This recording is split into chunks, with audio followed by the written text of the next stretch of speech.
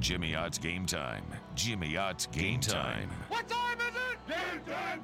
Need an angle? The Ott Fathers got you covered. My boy's wicked smart. Jimmy Ott's Game Time on 104.5 ESPN Baton Rouge. And may the odds be ever in your favor. Now, here's Jimmy Ott. Bingo! I got action.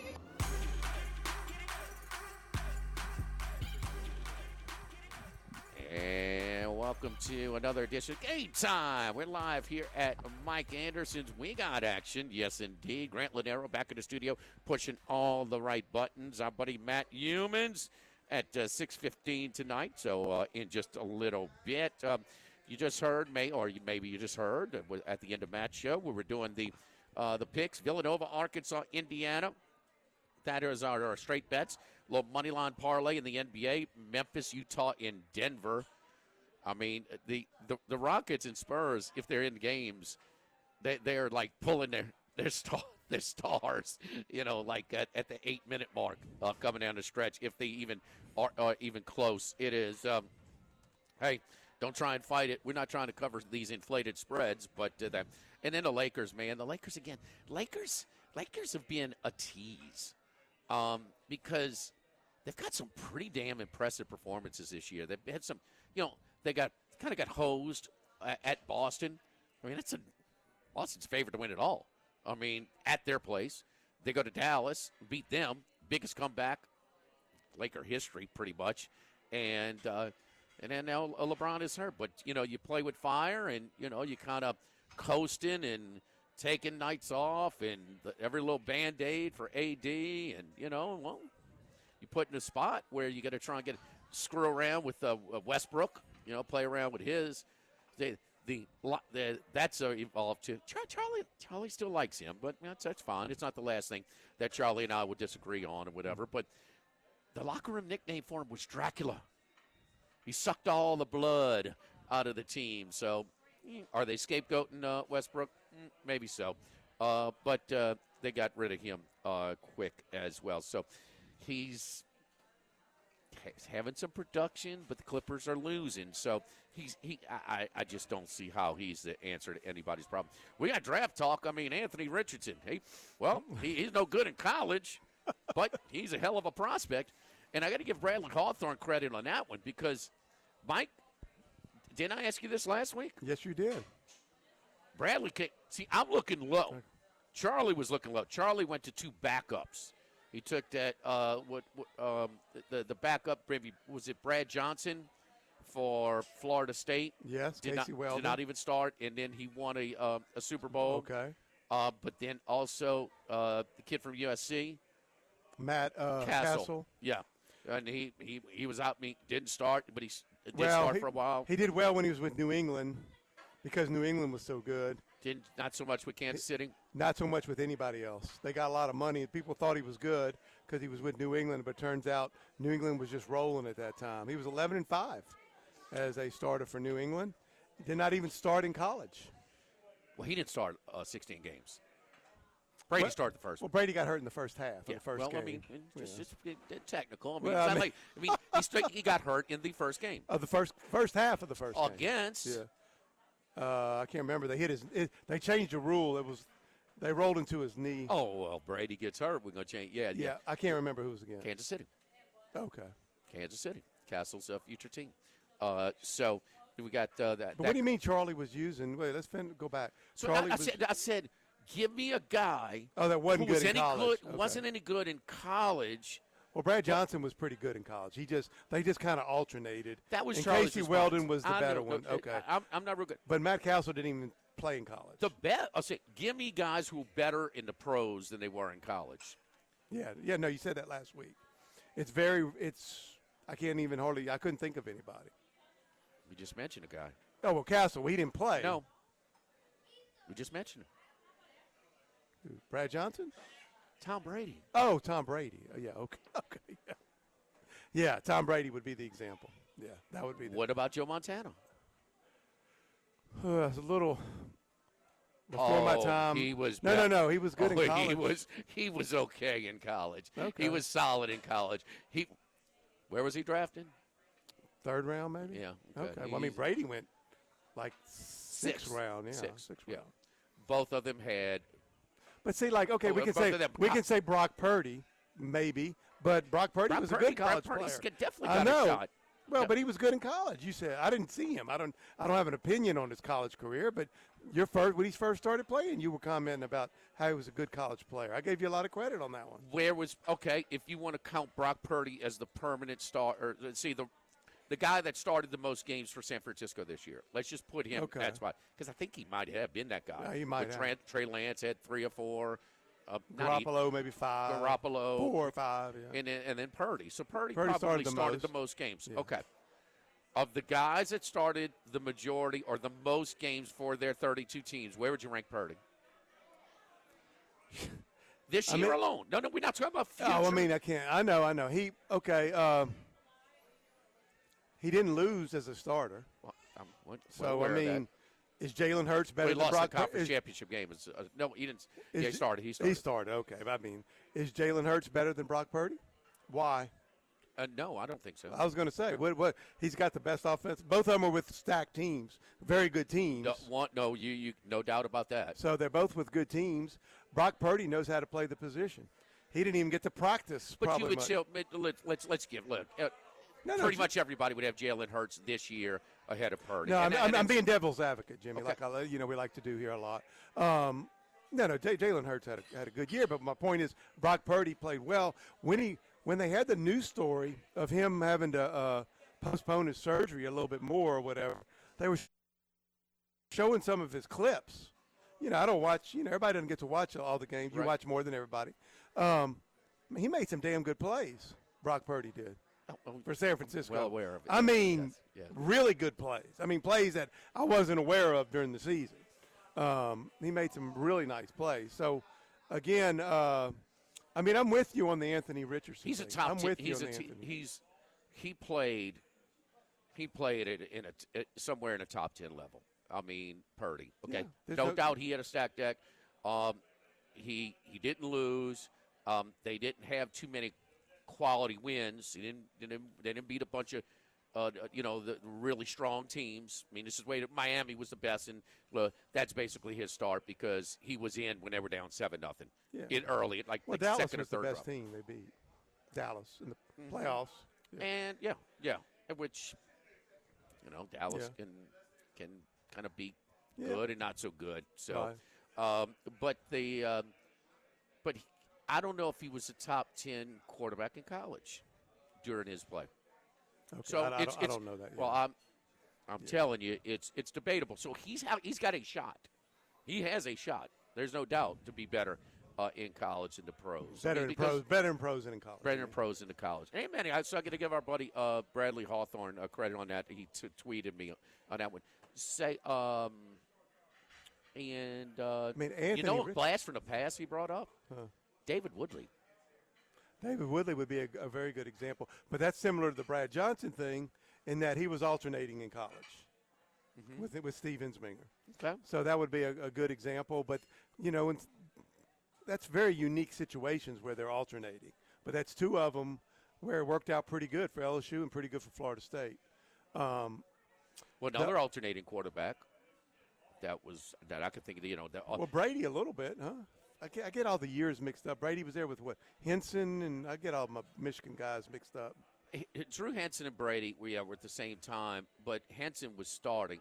Henson was, a little bit bigger, stronger.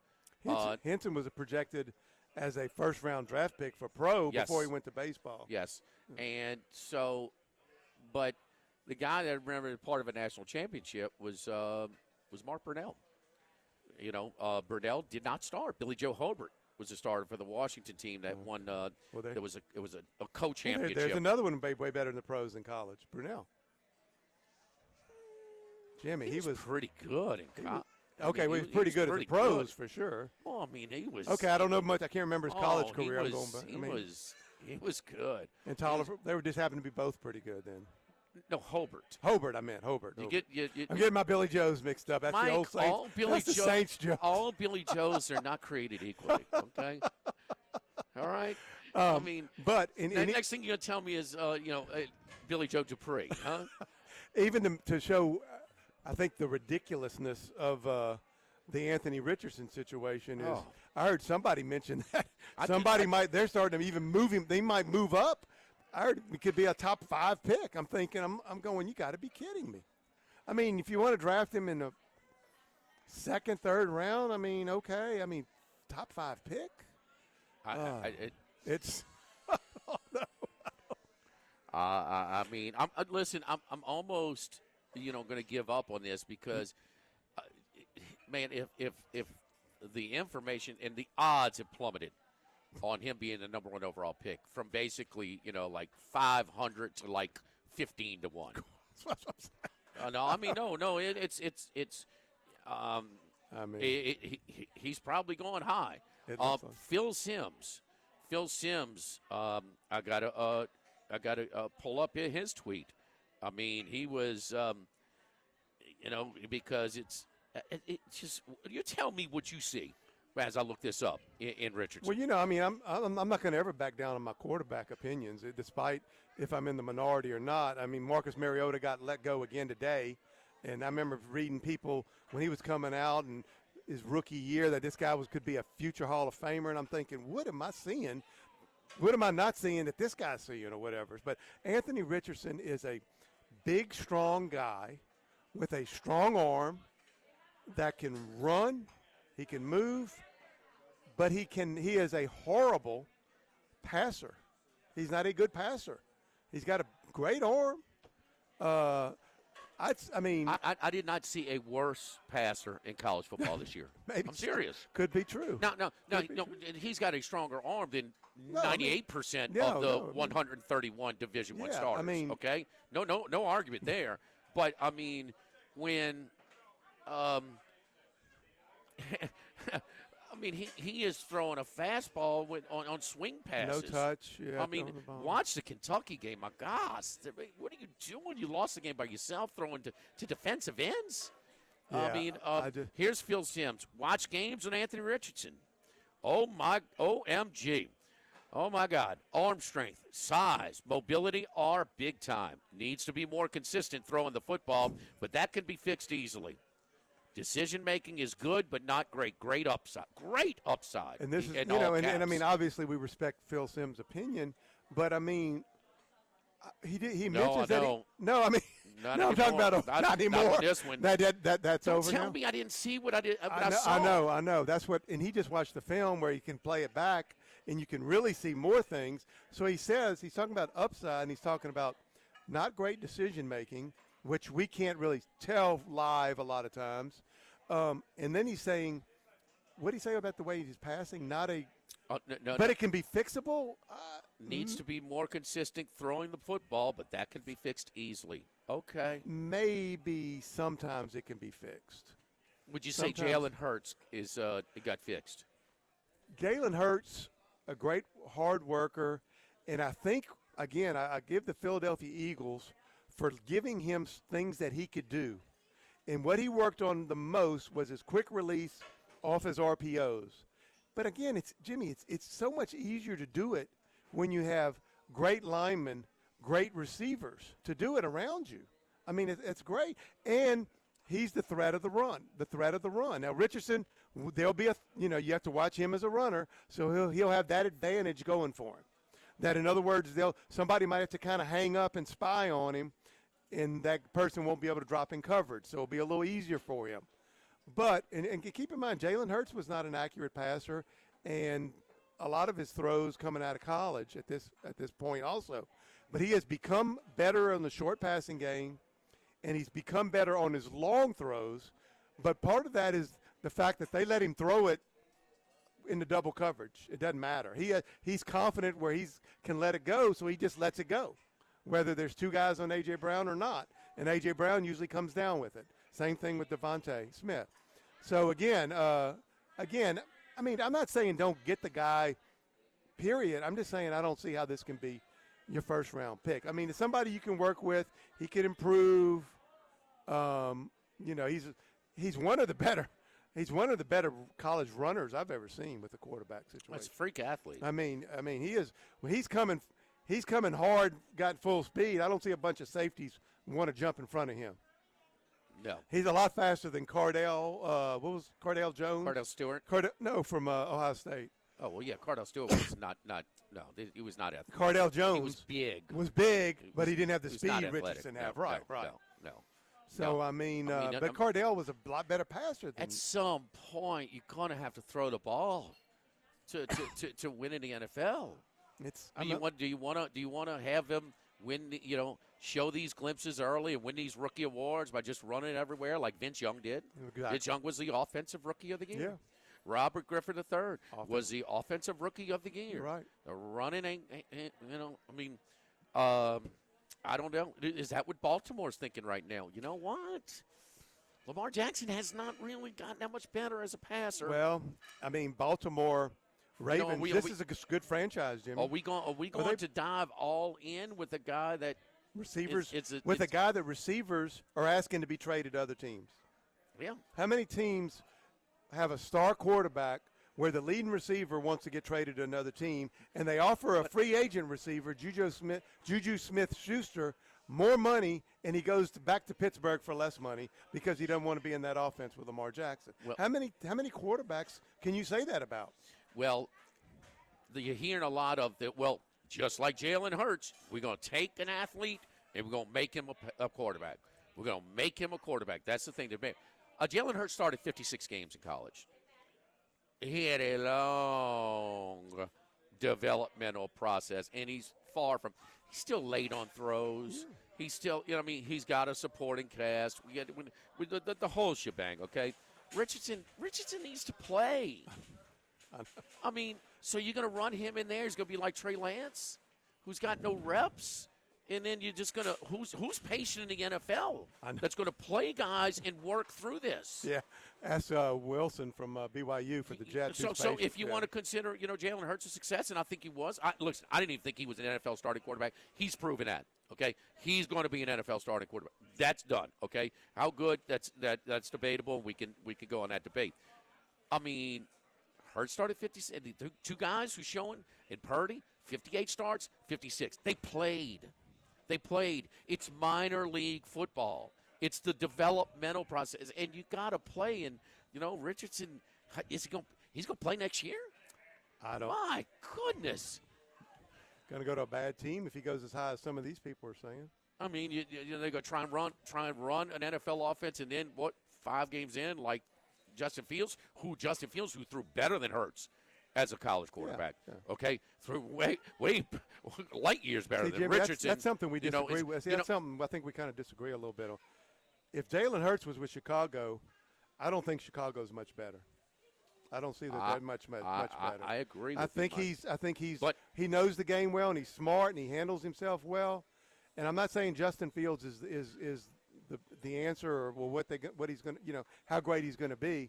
But when you got the best way to make your quarterback look better is to have a great team around him. Well, both of them, how many times Justin Fields stepped on the field in college, or Jalen Hurts, where they didn't have the better team? Very few. And when they did, a.k.a. Oklahoma against LSU. Well, Jalen Hurts once. Yeah, once. No, it's not funny. You're right. Okay. Tell me who was.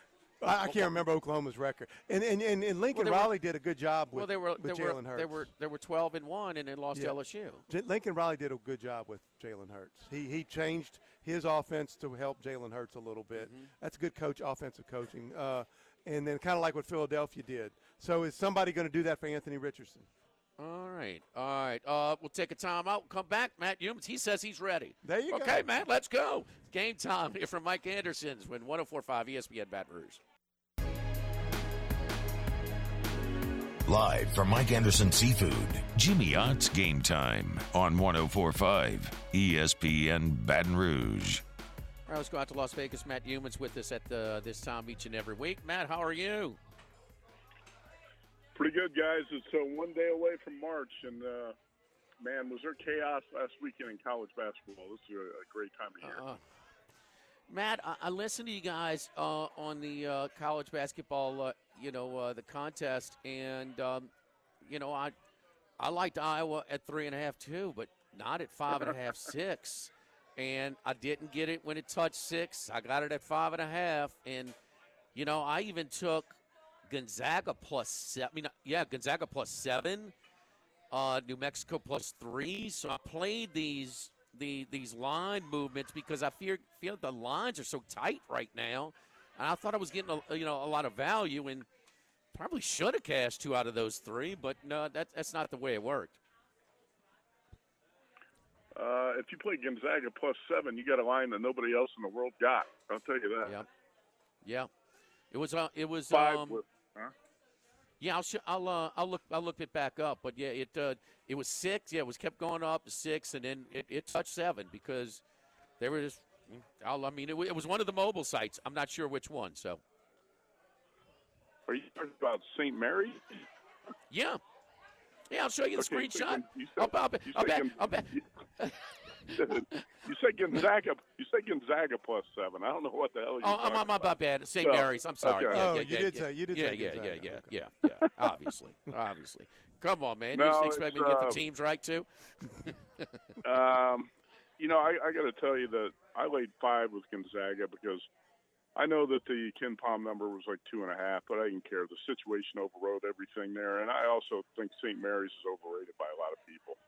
And I think St. Mary's might be the most overrated team in the top 30 right now. But as far as that New Mexico, San Diego State New Mexico game, circa the DraftKings, they open the numbers mid-afternoon on Fridays, and San Diego State opened a 1-point favorite.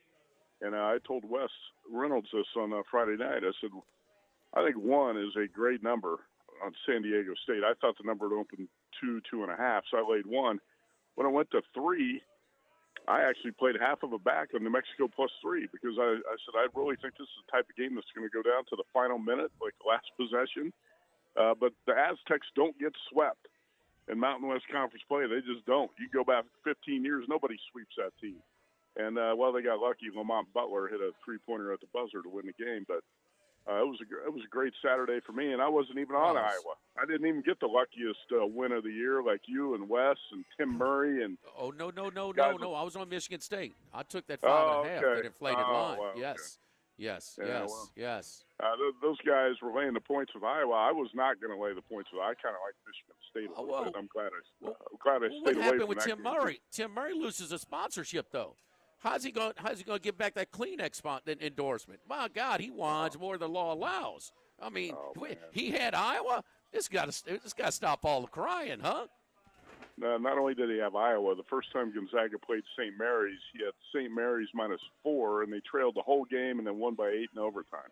I told him, I said, stop crying on Twitter every night. Things are not going right in your games. I said, every time his games aren't going right, he tweets, rapid-fire tweets and complains.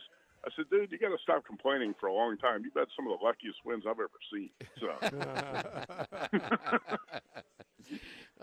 So I'll see Tim next week, man. I usually hop on with them guys as well, but no, I didn't want to hear anything. And then, boy, if you had Arizona in your money line parlays, my goodness, that was back and forth though. That wasn't like this crazy comeback.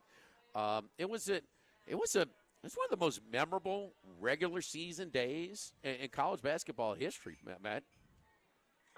Oh, there's no question. I can't believe the Tom Izzo coached team blew a 10-point lead in the final minute.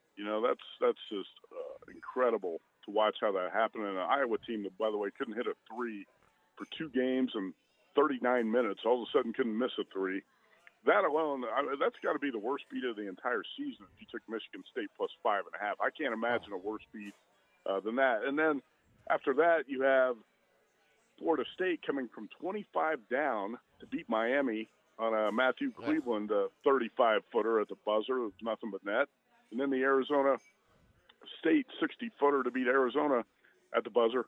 And, there was a lot more to talk about on Saturday, too. And then you get to Sunday, and you have Wisconsin blowing that game in the last 2 seconds against Michigan and not covering in overtime. And Penn State blowing a 19-point lead to Rutgers. I mean, it was just insane. It's not even March yet. So we're going to have a lot more stuff to talk about here in the next few weeks. All hell's breaking loose in college basketball, but it's great to see. That's why we love it. And even when you're on the bad side of those beats, you got to hope that a couple go your way sometime. Yeah. A bunch of things there. First of all, they call it a 3-week sport, but I mean, I'm sorry, they just don't court storm and go crazy or just silence crowds, like we see in some of these regular season on campus, Right. games. The other thing is, okay, Michigan State, Iowa. All right, it's a 3-point game. Seconds to go. Come on, you foul. Foul. I mean, Foul. Michigan, Wisconsin. I mean, there, Foul. and then also Arizona State. No timeouts. 3.5 or less seconds. Got to miss that free throw. I mean, and it's, don't let him advance the ball up the court with the clock stopped after a made free throw, even if it's to put it on 3, to put it on. I saw it in the Lakers game on Sunday as well. They got away with it, but that's something that I see a lot as well. So it's definitely some coaching decisions. And as far as San Diego State, New Mexico, the Aztecs shoot like that in the second half, they ain't going to lose a whole lot, man. They were filling it up, and then they blew the lead. They had, a 4-point lead, and they foul a 3-point shooter, and then they turn the ball over, and Mashburn Jr. gets it. But the biggest thing about the 10-point lead with a minute to go, tell me an Izzo team, what do? They defend and rebound, right?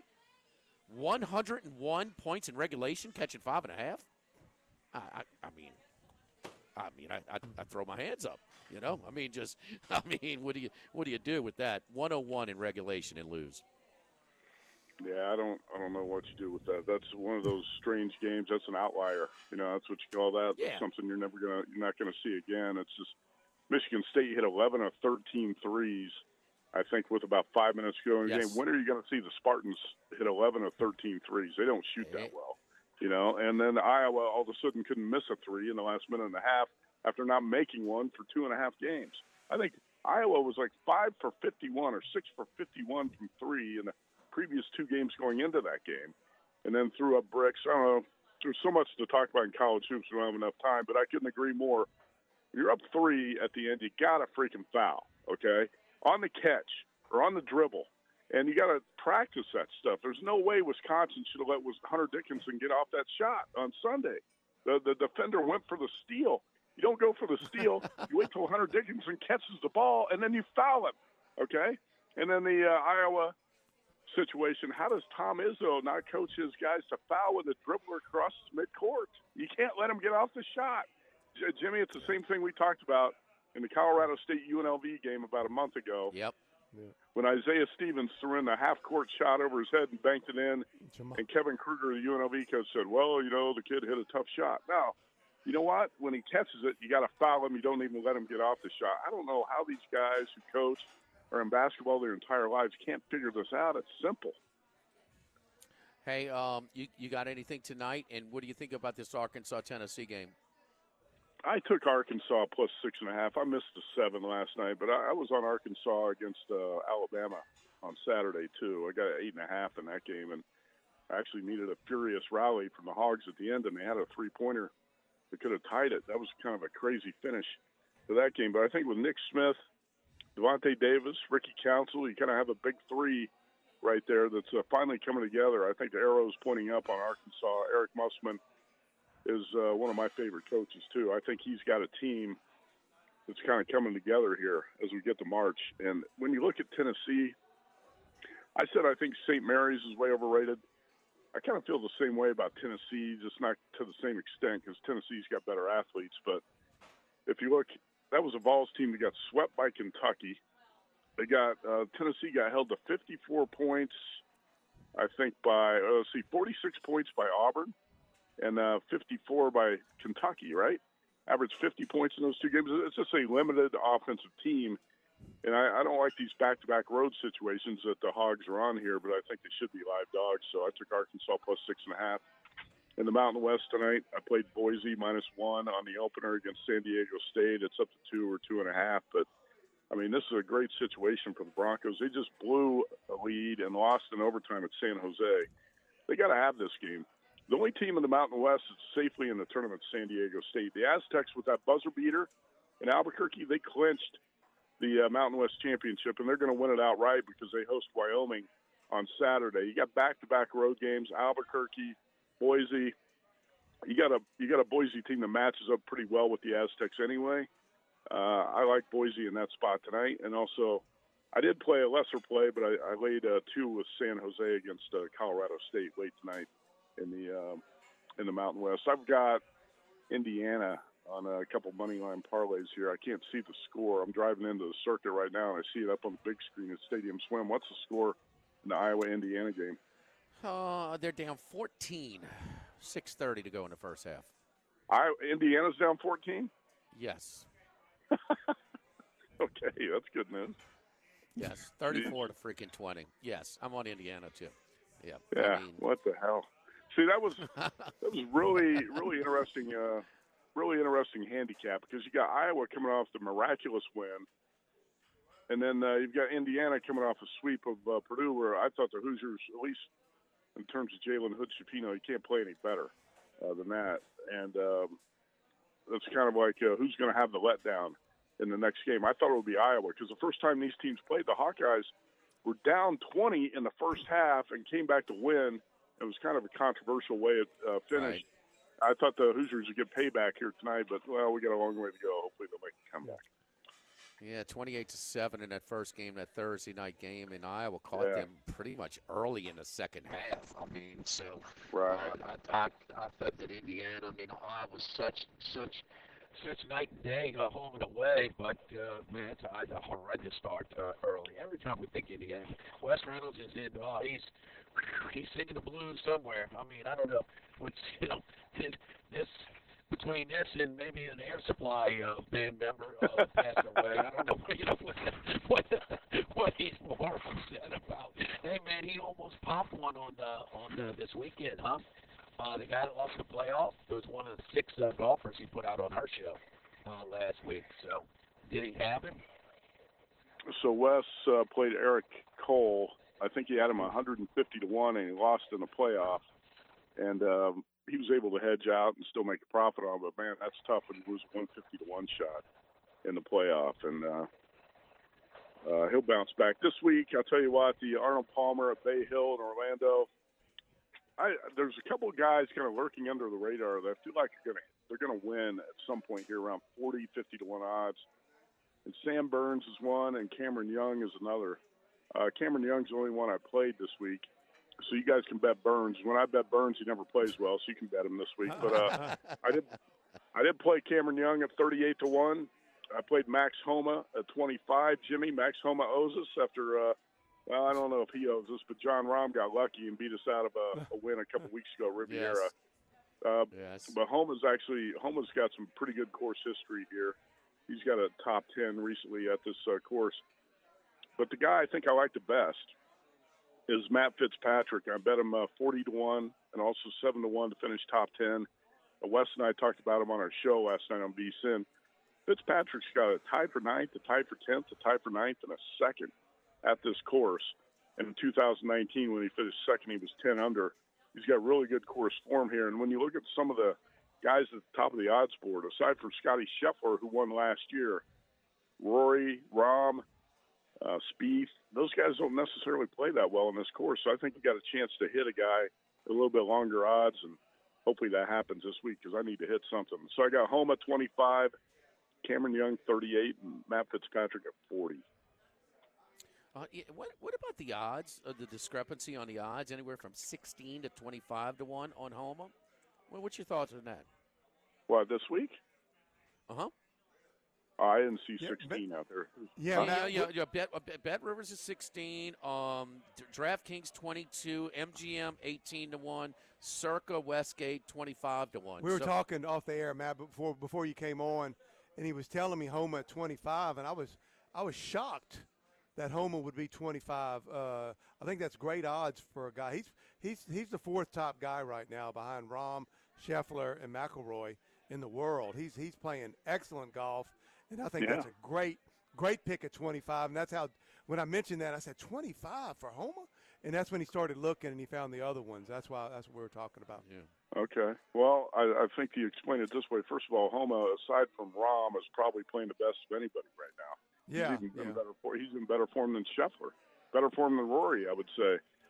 So 25 to 1 is a good number. But also, Max Homa is becoming a really popular player. I think a lot of people like him. And you don't necessarily want to bet the favorites at single digits, so people are looking for who can I bet outside, higher than 10-1 or higher than 15-1. Yeah. And Homa's a pretty attractive option to play. He's great around the greens. He's got a great touch around the greens. He's a really good putter. And I think that's going to be important this week. Yeah. Strokes gained approach. You look at those stats, strokes gained around the green. Max Homa, one of the best. And that 25-1 number is irresistible. I just actually took the same number on him. I just took 20. It was 20 or 25. Man, I can't. I think it was 25 on Homa to win the U.S. Open at the L.A. Country Club in June, because that's that's another course that's in his backyard, a lot like Riviera. I think if he's going to win a major, that's his best shot. And I think by the week of that major, Homa's odds might crash around 15-1, something like that. So I went ahead and took a better price. But he's becoming a star on the PGA Tour. I've got a name for the LIV Tour. Do you guys know what LIV stands for? The LIV Tour. Well, here we go. 54 holes. 54 holes. They play 54 holes on their tournament. No, it stands for losers, idiots, and villains. Oh. That's what it stands for. I thought he was legitimately asking, Jimmy. You got me on that one, Matt. Matt's a big fan of the LIV Tour. I see that. Yes, I love the LIV Tour because all the guys I hate play there, and you don't have to watch. Yeah, it's great. Yeah. I don't watch any of it. Well, Iowa Marymount's on pace to score 100 in regulation again, 43-26 with 4:19 to go in the first half. Well, that's something too here, Jimmy. You might want to look at now we're in a bad position on this game, but if you haven't played this yet, you might want to look at Indiana's second half because that Iowa shooting's got to cool off. Well, you pick on my hedges, and I'll be hedging, and I have my reasons because I think in those teams playing their last game, they just don't quit, and that lends itself to kind of these comebacks, and sometimes the favorites got out to sort of a, that have their bid basically secure, and they're just, playing for seeding. They could come out the gate slow, and then you can get a much more favorable in-game line on it, which lends to some of the middles in championship week. But I did get back a little bit at overtime, not all of it, but some. I'm like, I've shot 83% from three, and I'm tied. I've got to get up. There's no way they're going to win in overtime with Michigan State and Iowa. So that's the only thing I did there. I did take a flyer on two teams, Matt, future, to win it all, and that's Arkansas with Nick Smith now about 4 or 5 games back. Scored 26 and 22. Didn't shoot a great percentage in Tuscaloosa, but man, he gives them much needed offensive punch, and he gives them a chance. And whether he has a great night or a bad night, they're better with him. They just got a lot more punch with him, and we know Musselman can score. And UCLA as well. I think they're just kind of lagging behind a little bit with the respect factor. That's a decent league, man. That they really just steamrolling people in there. So they had a tough one in Boulder on Sunday. But still, I'm not sure if UCLA has a good enough shooting from when I've watched them. You know what? That's a fair criticism, but I just bet UCLA too. I got UCLA at 14-1. And I like this team. Like Jimmy said, nobody's talking about them. Yeah. But here's the thing, Mike, is that all these teams, you can punch a hole through them somewhere, right? They've all got some faults. Yeah. They've all got some shortcomings, and you never know in the tournament when that's going to come up and bite a team and cost you and send you home. It's just hard. That's one thing that's going to be great about this tournament. All these teams have faults, and I really have no freaking idea right now who's good.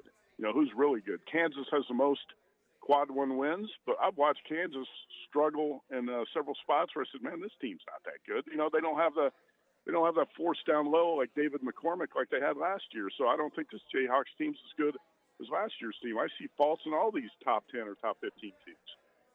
Yeah, no, even Self said that it's a far cry talent-wise from what he had last year. So he says, they're kind of overachieving a little bit, and he talks about it, but even, their head coach will admit that they're not, one of these typical, talent-filled Kansas rosters that, that's expected to make that run. So, but they're playing well, man. They're playing well. We know about that league, so really good stuff.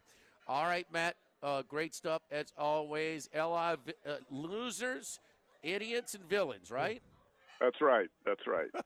I'm going to quiz Mike, Dak Delacono at the end of the show. So.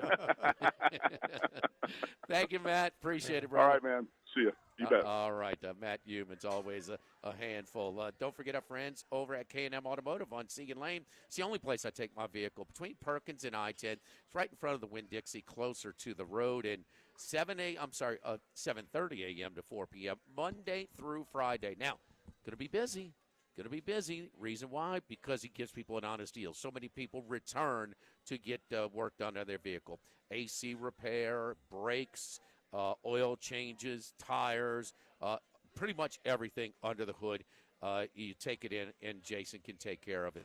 And, again, we're not trained mechanics. We don't know exactly the extent of the work we need done to our vehicles. That's where the trust factor comes in. That's where Jason has so much repeat business. Jason Payne at K&M Automotive on Segan Lane between Perkins and I-10. The only place I take my vehicle. Game time for Mike Anderson Seafood on Oyster Night. That's right. It's half price. Oysters on the half shelf every Tuesday night from 5 to 9 p.m. on 104.5 ESPN Baton Rouge.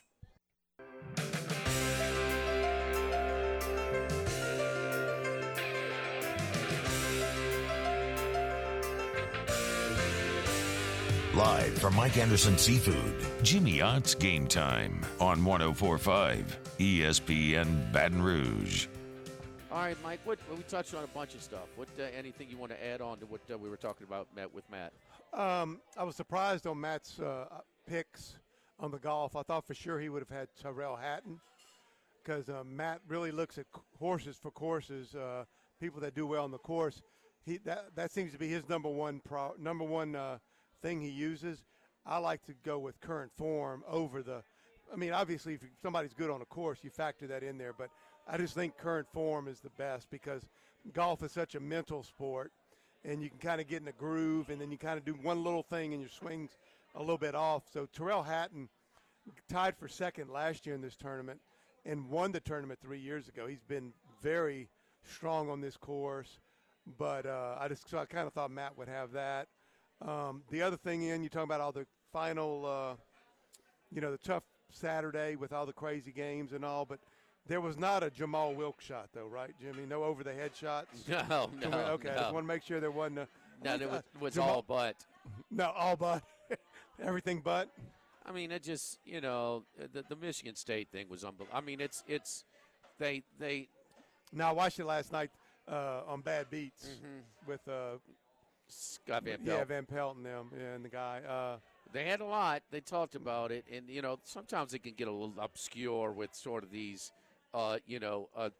Division VII halftime totals, But it's there was plenty in mainstream basketball on Saturday. Yeah. It was unbelievable. I got you. It was different though. You had the crazy comeback in Iowa, Michigan State. You had Arizona State. Arizona was just a great game. I mean, unusual. They've been doing this with CBS.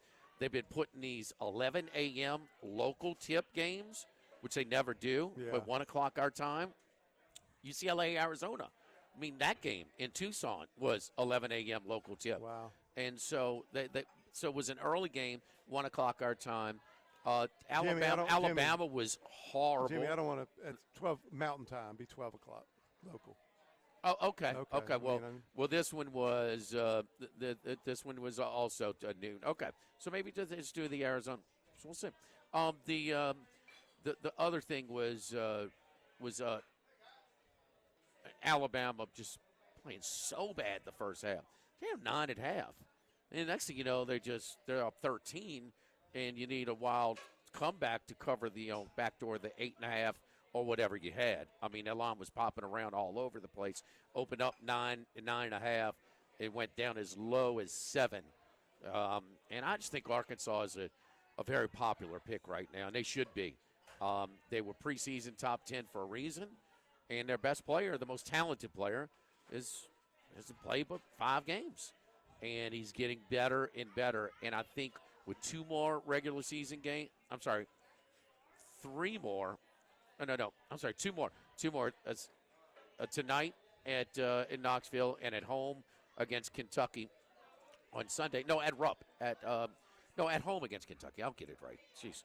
So 2 more regular season games, probably 2 or 3 in the SEC tournament.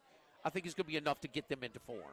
Enough time together, playing time together, to have them, close to where they need to be with him, because he's going to be a major part of what he's going to put it up. He's going to shoot it. Ain't no doubt. He shot it 24 times on Saturday. It'll be interesting to see also if Alabama can keep focus with all the off the field distractions going on. Well, you see, South Carolina got beat by 40, but Tennessee on Saturday. Yeah. So I mean, they were life or death, with them, and then they fell behind. So it was they got that one half. Now, Nate Oates just needs to stay away from the microphone. He can't. Yes, but, man, he is – I can't think of somebody who's been as bad as he's been. Yeah. And, as conscientious of a basketball coach as he is, fouling immediately and just the time out here. He seems to always be on top of the game. But, Mike, you made the points yesterday, sort of that coaching IQ and real life IQ sometimes is, you're immersed into your job. Your job, yeah. You kind of, it's a little embarrassing. Yeah. I mean, because he is, boy, if you want to pick apart his callousness, his naivety. I mean, that's a good word. The latest one was very naive about the real world. The frisk about, wait a minute.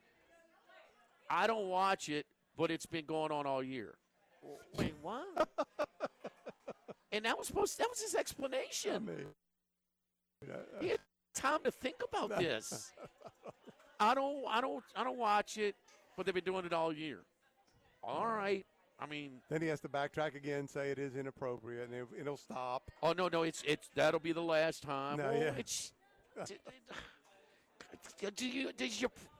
Does your team understand the microscope they're under right now? I mean, like a little pat down. Yeah. No. It just a little 5-year-old girl lost her mama. You know what I mean? I mean, a 5-year-old child lost their mom, and it is bad, man. It is bad, and the words ain't no better explaining it. It is. It's embarrassing. It really is. And I don't know. Now they're trying to dig up. Now here comes the piggybacking. They're trying to dig up stories about when he was at Buffalo and here and there and everything else. You know how that goes. We're over here at Mike Anderson's today. Every Tuesday night, it's oysters on the half shell for half price every 5 to 9 p.m. So we always a nice crowd over here. Well, we had Valentine's Day. We had Restaurant Week over here recently. So, and it's Lenten season as well. And, I was over here on Saturday night visiting with Shane as well. So it's a good time always over here at Mike Anderson's. And across town over at Louis Cafe, they're open they're not open 24 hours a day anymore. I've got to get that straight. But they are open 7 days a week, 6:30 a.m. to 3 p.m., 7 days a week. What it does is allows us to let our staff just kind of have their, not just kill them, working ridiculous hours. So something that we adjusted and we've stuck to, and it's been good. It's been good so far. Don't forget the pickup window, 346-8221, 346-8221. All those great omelets, grits, Cajun hash browns, sandwiches, and Louis burgers, all of that, and you don't even have to get out of your vehicle. Give us 15 minutes or so to get your order ready. 346-8221, pickup window at Louis Cafe. It's game time on 104.5 ESPN Baton Rouge.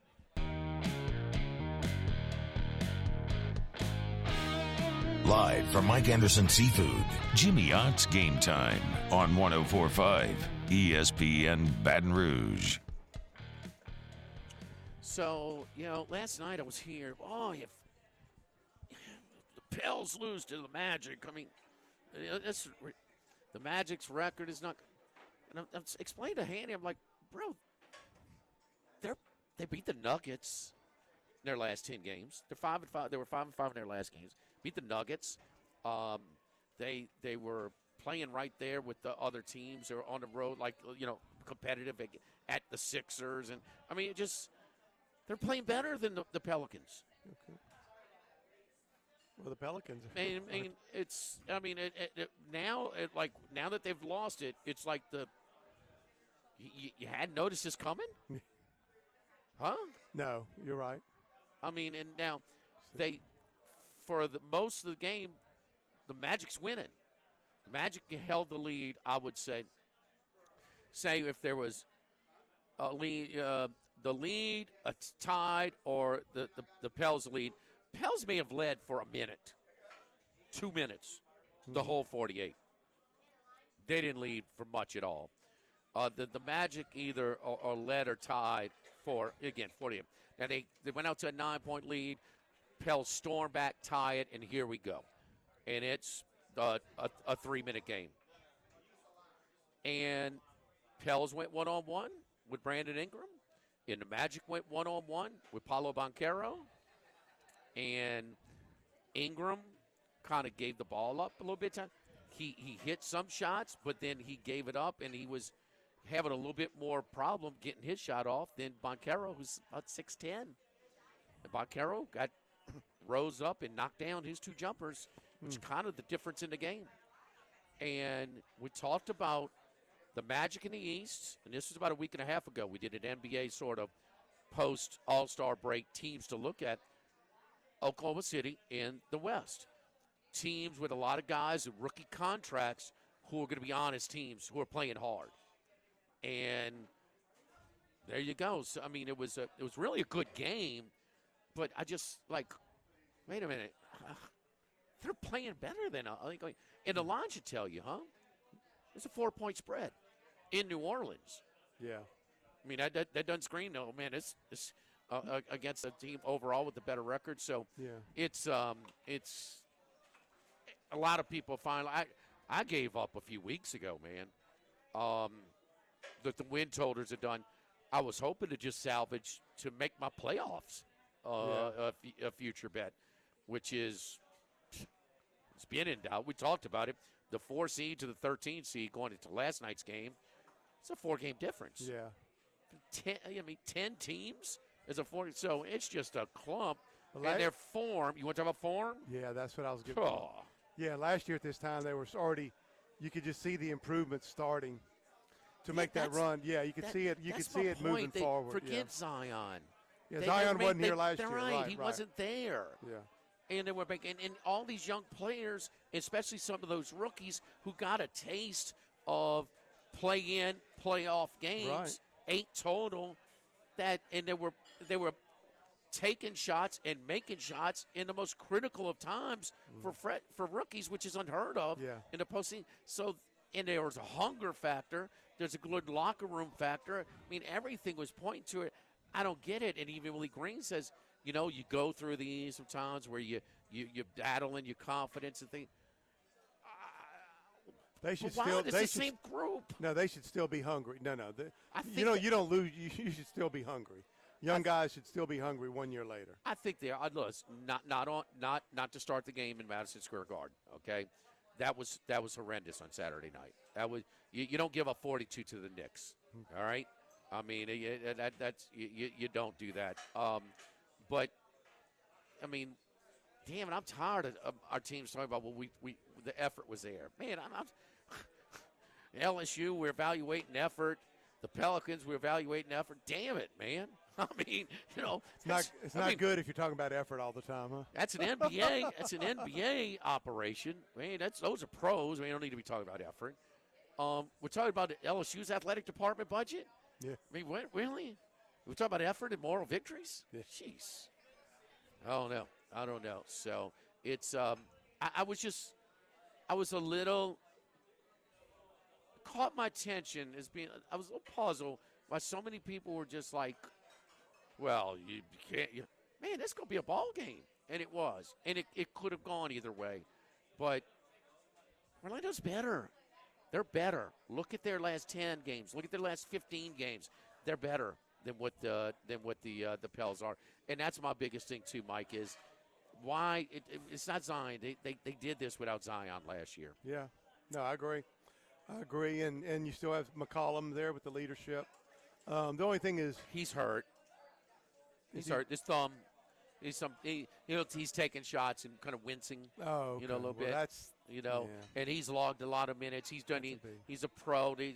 That's just That's just a little bad luck there. And, where I think he heard it when he was having to carry so much of the load when Zion and Ingram were out. And the thing about Zion is, and you know about this too, we don't know. They're very secretive. Well, yeah. Okay, we know that.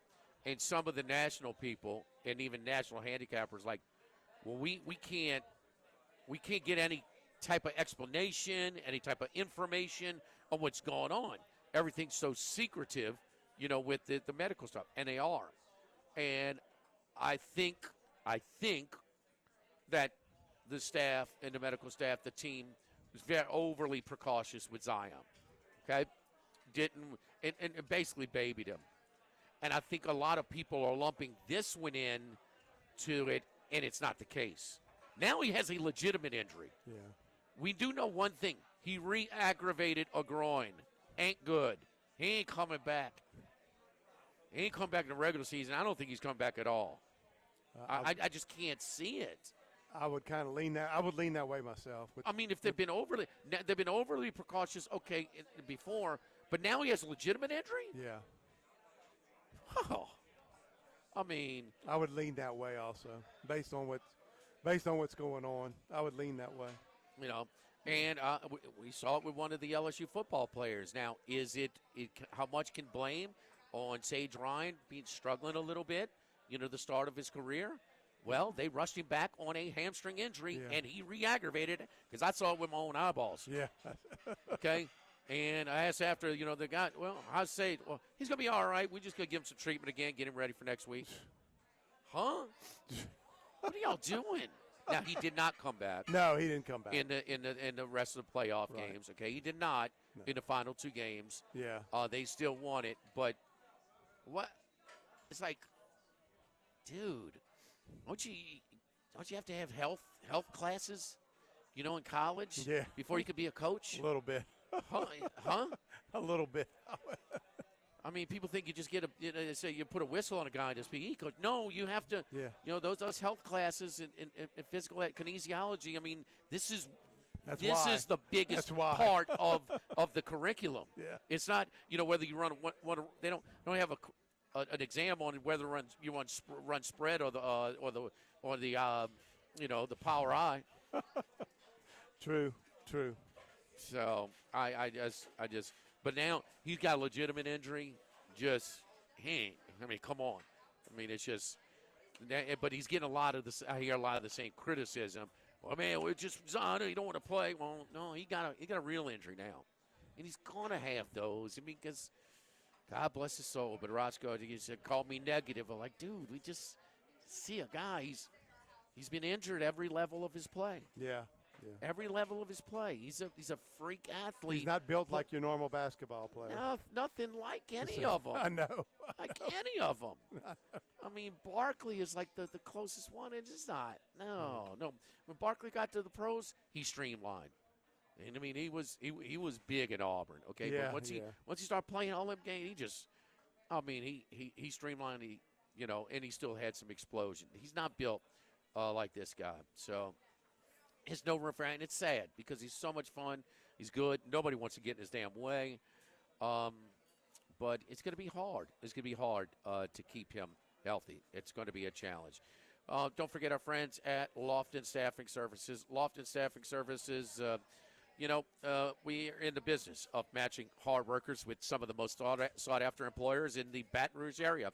To Lofton, you're more than just another employee. We care about your interests and can help match you with a company that needs your skills. You can complete an application, you can schedule an interview, you can even browse jobs right from the comfort of your own couch by simply going to lofton.jobs. That's lofton.jobs. We also offer an unlimited $100 referral bonus. At Lofton, we put people to work. Call us today, 924-0200, or go to lofton.jobs. Game time for Mike Anderson's on 104.5 ESPN Baton Rouge.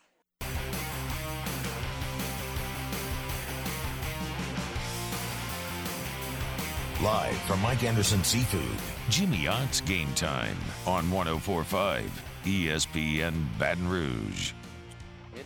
Indiana's down 21. The Grizzlies are down 2 to the Lakers early on. Mike Combine on Thursday. Saints, you got some notes we were looking for. Okay, well, yeah, this doesn't have to do draft? with the combine. I'll just do the Saints stuff first. The Saints have to get underneath the salary cap, and they were $50 million over, or maybe more than that, 60. But they've got to knock down to 30 now, and they've redone 5 contracts already. Marcus May, Eric McCoy, Ramchick, Will Lutz, which I'm surprised, and Tyrann Mathieu.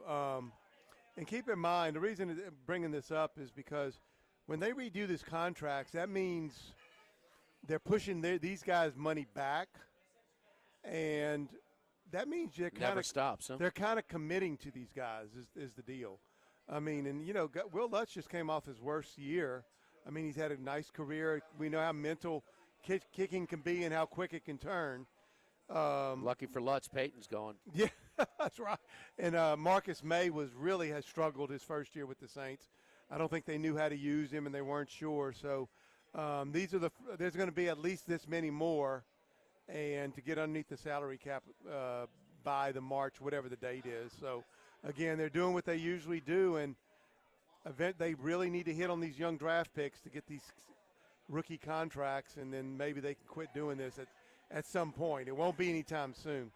As far as the combine coming up, I find it interesting from the LSU point of view, especially Kayshon Boutte, because he had a bad injury his sophomore year, and in my opinion, his junior year, we can talk. The offense wasn't. They really weren't pushing the ball down the field. They had a running quarterback at the beginning of the year, and he finally started letting it go a little bit more later on. So it really wasn't what to Boutte's strengths. But I never thought he had that acceleration that he had when he was younger. I mean, this was a track guy in high school, and he was a projected first-round pick going into last season. Obviously, that's gone. But if he doesn't run it's important for him to run a good 40 time. If I was evaluating Boutte, I would want to see that he has the acceleration. He's a good route runner, and he can be a good receiver, but he also had that speed. And if his 40 time is not up to standards, I could see him really being start drop. I don't know where he's projecting now, but I could see him really going down because he was not a good part of the year. He was a non-factor. And Jimmy, we've been talking. That's kind of been our football theme. We did it with Anthony Richardson.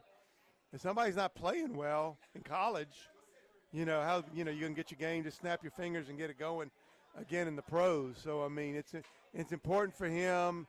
Ojolari, I think, is going to go where he's going to go. Roy, defensive lineman, defensive tackle.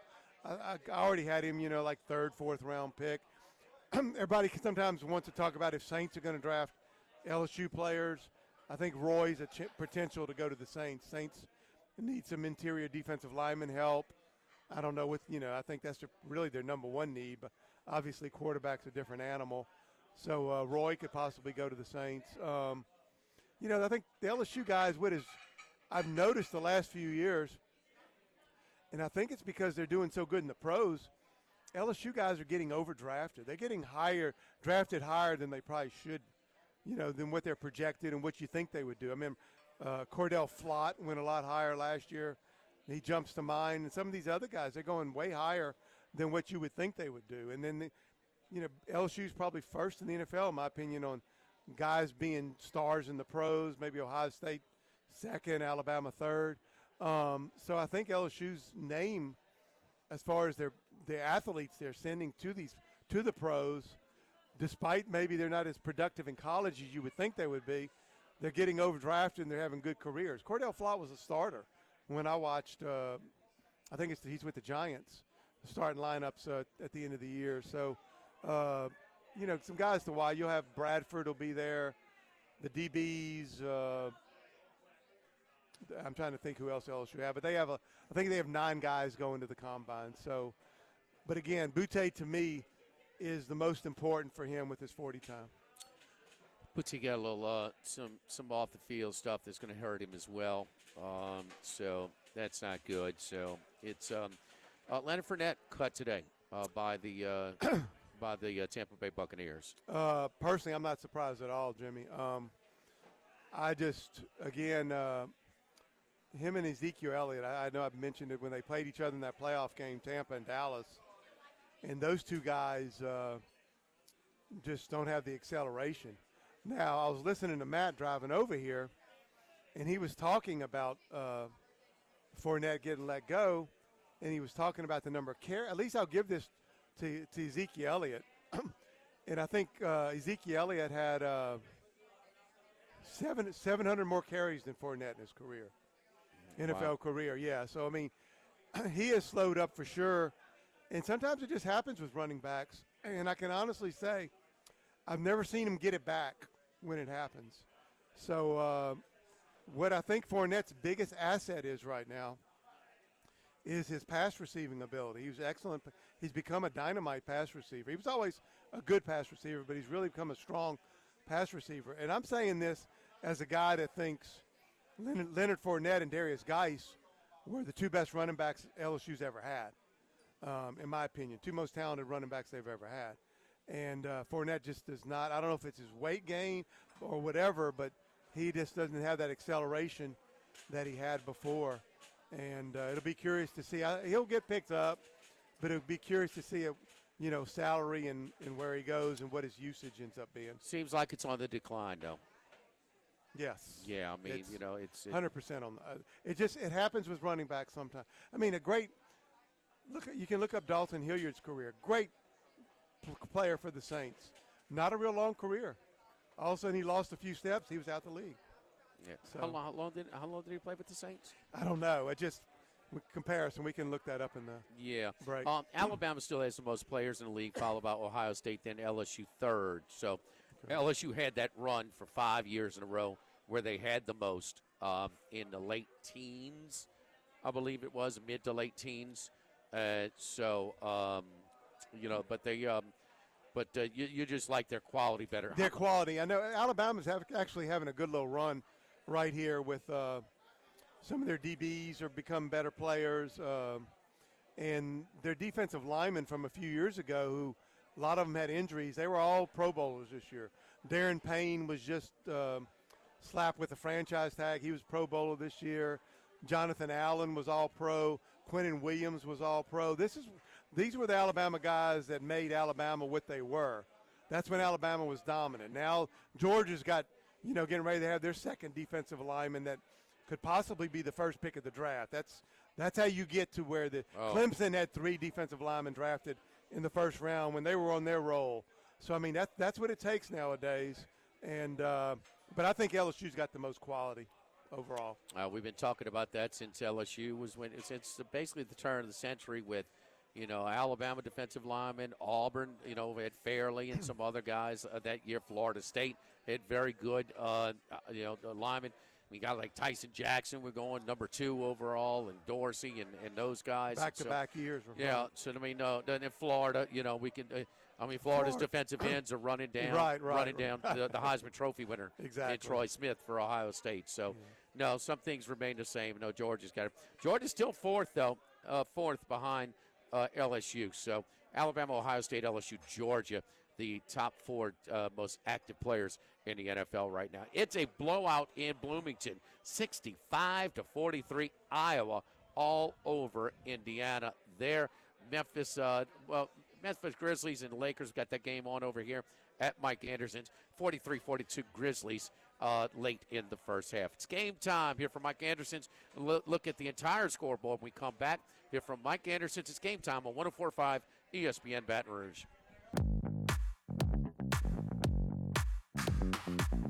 Live from Mike Anderson Seafood, Jimmy Ott's Game Time on 104.5 ESPN Baton Rouge.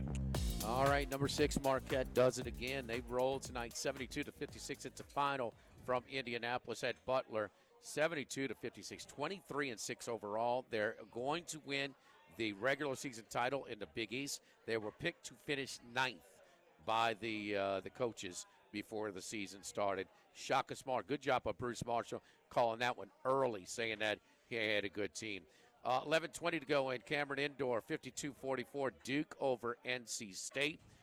Florida 54, Georgia 48, 10 minutes to go in Athens. All Iowa 66-45 over Indiana, looking to sweep that home-and-home series. 11 minutes to go there. Georgia Tech winning again 78-58. 10 minutes to go in Syracuse. Syracuse, you talk about some whining, boy. Boeheim is whine-a-thon. He's crying about other people's rosters, how they got it. It sounds like a guy's tired, ready to hang it up, man. You know, the NIL, it's part of it. Speaking of NIL, give the NCAA credit, man. Right when you think they're kind of weak and barely hanging on, they slam Miami's women's basketball program. Good job. Good job. Virginia 53, Clemson 43 with 7 minutes to go in that one. They did not disassociate the main guy. So it's gave the basketball player $800,000 this year for NIL. Guy's playing this year. Oh, wow. Oh, yeah. Yeah, the guy. So that was the two twins that are big TikTok star, actual legitimate influencers, but gave them money to transfer from Fresno State to Miami. So guy posted pictures, him at the house with the parents, the whole thing, you know, in the NCAA. Hell of an investigative job. They saw it on social media, and they followed up on it. What a joke. What a JK, bro. Seton Hall in Villanova getting ready to start. That's one of our picks. That's on FS1. Nova has been on it. That's impressed, man. You know, Justin Moore, it was either regional final or right at the beginning of the semifinal against Kansas in the Superdome in the Final Four. And he hurts himself. He's out. He just came back. It's been about 8-9 games now. But it took him a little time to get going, and they're playing better. And then they won at Xavier last week. And they're still on the outside looking in, but they're playing like a tournament team now. Yeah. 2 quad one wins the last 2 games. 25, a season high last week, and the team only scored like 50. It was like a 52-51 game. Yeah. Okay, 25. But then he doesn't even score double digits. Saturday, 8 assists, no turnovers. Doing whatever his team. Sure. Well, I mean, it's just ain't a lot of guys doing it. I tell you what, all the crap that's going on, Brandon Miller, he's still playing at a very high level. He even guarded Nick Smith Jr. at some stretches, and his length gave him some problems, contributed to his low percentage shooting night. Smith still scored 22, but he did not shoot a good percentage. And I'm really intrigued by the game tonight with Tennessee in Arkansas. Took 50-1 on Arkansas in a flyer over the weekend to win it all. We'll come back and rewind and hear from Mike Anderson's, Jimmy Ott, Mike Delicano, Grant Llanero back in the studio, pushing all the right buttons. It's game time on 104.5 ESPN Baton Rouge.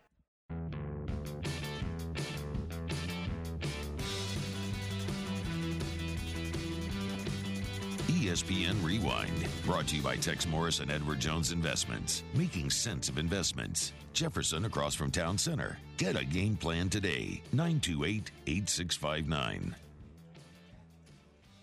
Our boy Nick Underhill from New Orleans Football on with OTB, talking about Saints options if they miss out on Carr.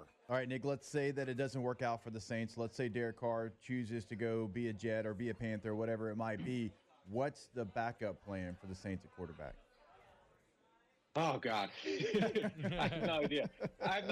Maybe it's Jimmy G. You go to him and you hope he stays healthy.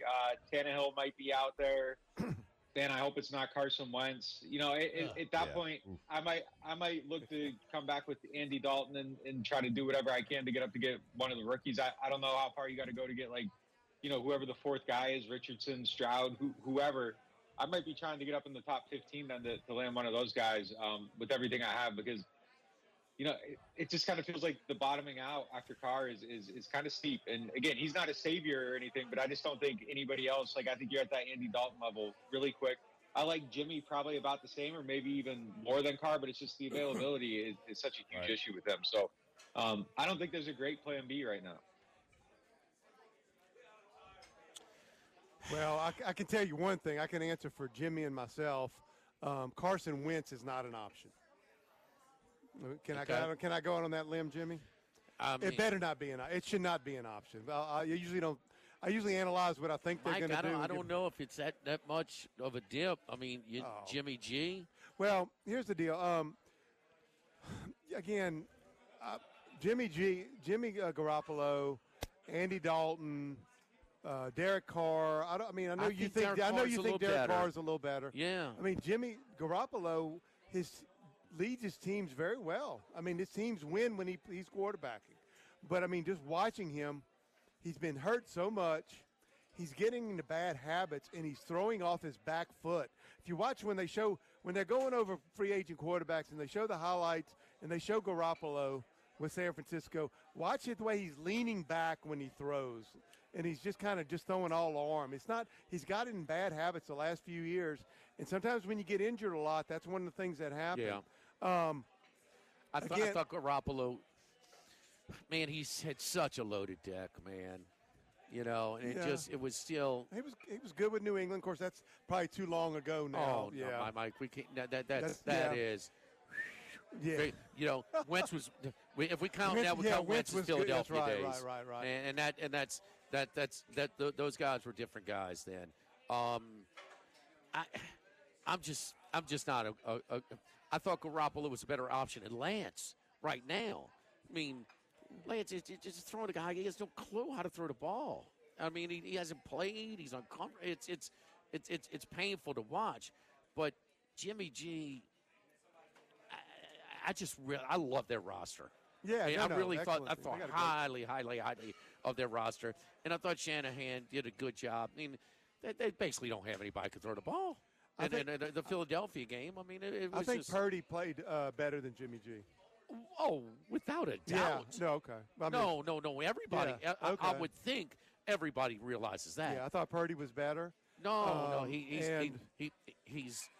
just, and for a guy that Purdy gets rid of the ball and is decisive, he's been playing for a long time. And this is a guy that hardly didn't get much of a training camp. They brought 4 quarterbacks to training camp. All he had to do was beat out one guy. Okay, he beats out the one guy, but he's probably not getting many reps. Neither one of them probably are. And then when Lance gets hurt, then he becomes the backup. Then he gets a little bit of reps. So he did all this with no preparation, which is impressive. I just read off 5 guys that the Saints have already restructured their contract. I don't see where there's money for Derek Carr. I don't see where you can afford to pay him. You can do one of these contracts where he doesn't get much the first year and push it all back like they've been doing. I guess they can squeeze him in for 1 year and all, but then I just don't see that really. I don't see that happening. I know NFL Network, NFL.com, one of their guys predicted Carr going to Saints. You know, maybe his history with Dennis Allen will have some loyalty and they got along, and maybe they'll be able to work something out there. But it's, last week I talked about how you can rookie quarterbacks is not a sure thing. It can, I used the Malik Willis, how it ruined their whole season. So again, it'll be interesting to see, but I don't think Garoppolo's a good option. All right, nothing from Hunt today. Matt, talking about Fournette, he's campaigning the Saints to bring in Leonard Fournette. The thing about Fournette, and I know a lot of you, listen, I wanted the Saints to sign Fournette when he went to Tampa. I was very, very out front about that. And maybe they kicked the tires, but look, Tom Brady calls and you go, I get it. The thing a lot of people forget about Fournette is he's still a young back. He's 28 years old. Leonard Fournette is still very young by NFL and running back standards. And the fact that he hasn't had the enormous workload is why I would still be bullish on Fournette coming to New Orleans as the number 2 to Alvin Kamara. Now, I still think the Saints need to draft a running back, but Fournette should be considered an option. If I'm the Saints, that's exactly the type of guy I'm going for. I don't need Fournette to come in and rush 250 times for me. I need him to carry the ball 100 times. I agree with Matt on the fact that that's the kind of guy they need. That's the kind of guy they need. A run between the tackles, can catch some balls. I agree with Matt on that one. I completely disagree with the Saints need to get Fournette. He just we just touched on it a little while ago. He just when running back, I can't describe it, but I know it when I see it. I've seen it happen in real life, and then I've seen it happen on watching guys like on TV, like Fournette and whatever. When running backs lose whatever that is that they had, it's over for whatever reason. I don't know why. And Fournette, in my opinion, has lost it. Ezekiel Elliott is, I heard Dallas can get away with him with not even having zero money. I don't know what you do loyalty there, but, Dallas should not keep Ezekiel Elliott. But I would hope the Saints do not get Leonard Fournette. Yeah, it would. You want him to go and get a guy in it. Get a young guy in a draft. Second or third round, whatever. Somebody like right. I think the guy from UCLA, Charbonneau. Am I pronouncing it? Charbonnet. Charbonnet is an example. I don't know who's all available. I saw him play a lot. He would be a nice fit, or just somebody like that. I used the guy from Michigan State last year, Kenneth Walker. Oh, I know. Who was a second-round pick, I think. Charbonnet's no Walker. No, but, they're both the same type of running backs. They can run inside the tackle and get away from, take some of the heat off Kamara, which they have not done, and the Saints have not used Kamara well at all last year. Did not use him well at all. Yeah. They did not use him in the passing game properly at all. Well, that was my biggest pet peeve with the Saints, X's and O's. Their use of Kamara was atrocious, in my opinion. That's Peyton, huh? That's a loss of him. Loss of Peyton, yeah. You can think about some of the things we saw him do through his career. We saw him line. Remember when Malcolm Jenkins flipped off Sean Payton? Yeah. That game? Fournette was at slot and beat him on a go route. Remember when they ran that trick play and Fournette ran Kamara ran the route, the rail route, and 3 Chicago Bears were running with him, and they hit Traquan Smith wide open on the trick. Right. You have to run him down the field to establish him as a threat, so that when you do decoy him, guys go with him. The Saints did none of that this year with Kamara. Take a time. I'll come back and wrap things up here for Mike Anderson's Game Time, 104.5 ESPN Baton Rouge. And seafood. Jimmy Ott's Game Time on 104.5 ESPN Baton Rouge. Definitely some Arkansas action coming in. That line is going down to 5.5. So 5.5, the Tennessee-Arkansas game. Lakers hanging in the game. It's a 1-point game, 7 minutes to go in the third. So Anthony Davis having to make. Vanderbilt is the guy they picked up as well. So anyway, Mike, final thoughts? No, getting ready close to the tournaments, conference tournaments. LSU women will be starting it off. And then get ready for March dance, huh, Jimmy? Yeah, well, the smaller tournaments have already begun. And Southern Miss, I wanted to ask you. Fourth choice after to win the tournament. Yeah, after winning the thing. They finally got multiple games. They got a good coach, organized, and yeah, but they're not the favorite. I know. To win the tournament. That's but they've improved a lot, and but they were the best team. Yeah, but they're still it's new. They're new. Okay, they're all new. Right. All right, that'll be it. Tomorrow we'll be at Modesto, just around the corner, doing the patio thing. For Grant Laniero back in the studio, it's Game Time on 104.5 ESPN Baton Rouge.